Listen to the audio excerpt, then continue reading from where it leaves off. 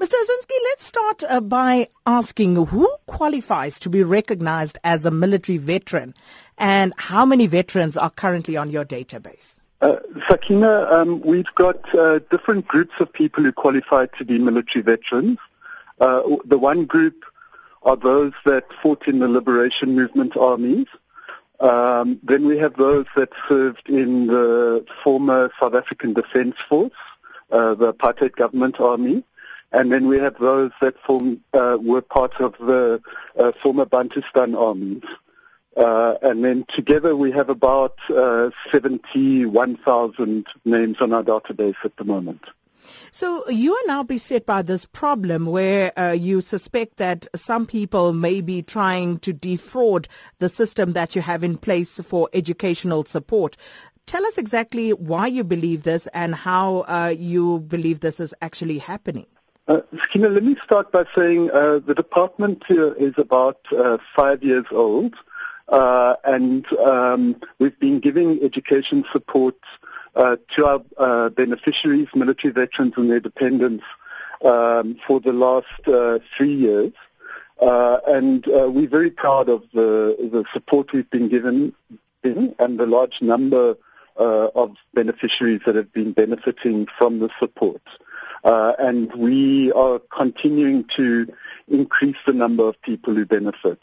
We're facing a bit of a financial crisis in terms of funding that, and as we try and deal with getting more funding for this program, we're also looking at ways that we sort out problems in the program and make sure that the funding goes to those who deserve. In that process, we've picked up some issues from let me stress, a small number of those who received the support.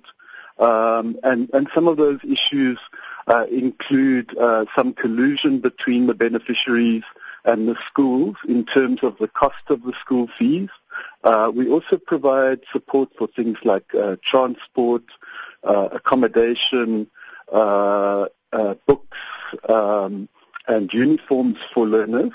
And in processing those applications, we've picked up at times that we are being invoiced at very high costs for some of those items. And it's on the basis of that we are looking at doing this forensic investigation into the small number of abuse cases that we've picked up. So you also say in your statement that to date you supported approximately 5,800 beneficiaries to the amount of 142,000 against an initial budget of only 26.4 million. So does this mean that this is not financially sustainable at the moment, and how are you going to deal with that? Let me just correct you, the total is 142 million, not 142,000. 142 million, yes. Yes. Look, there's a significant increase in the number of requests for this benefit. For instance, we think that this year we will be supporting close to 9,000 learners, which would be up from 5,200 or so. And unfortunately, the amount budgeted was way under what the demand is. What we've done internally in the department is we've been trying to find where funds are available from other programs and shifting to this program.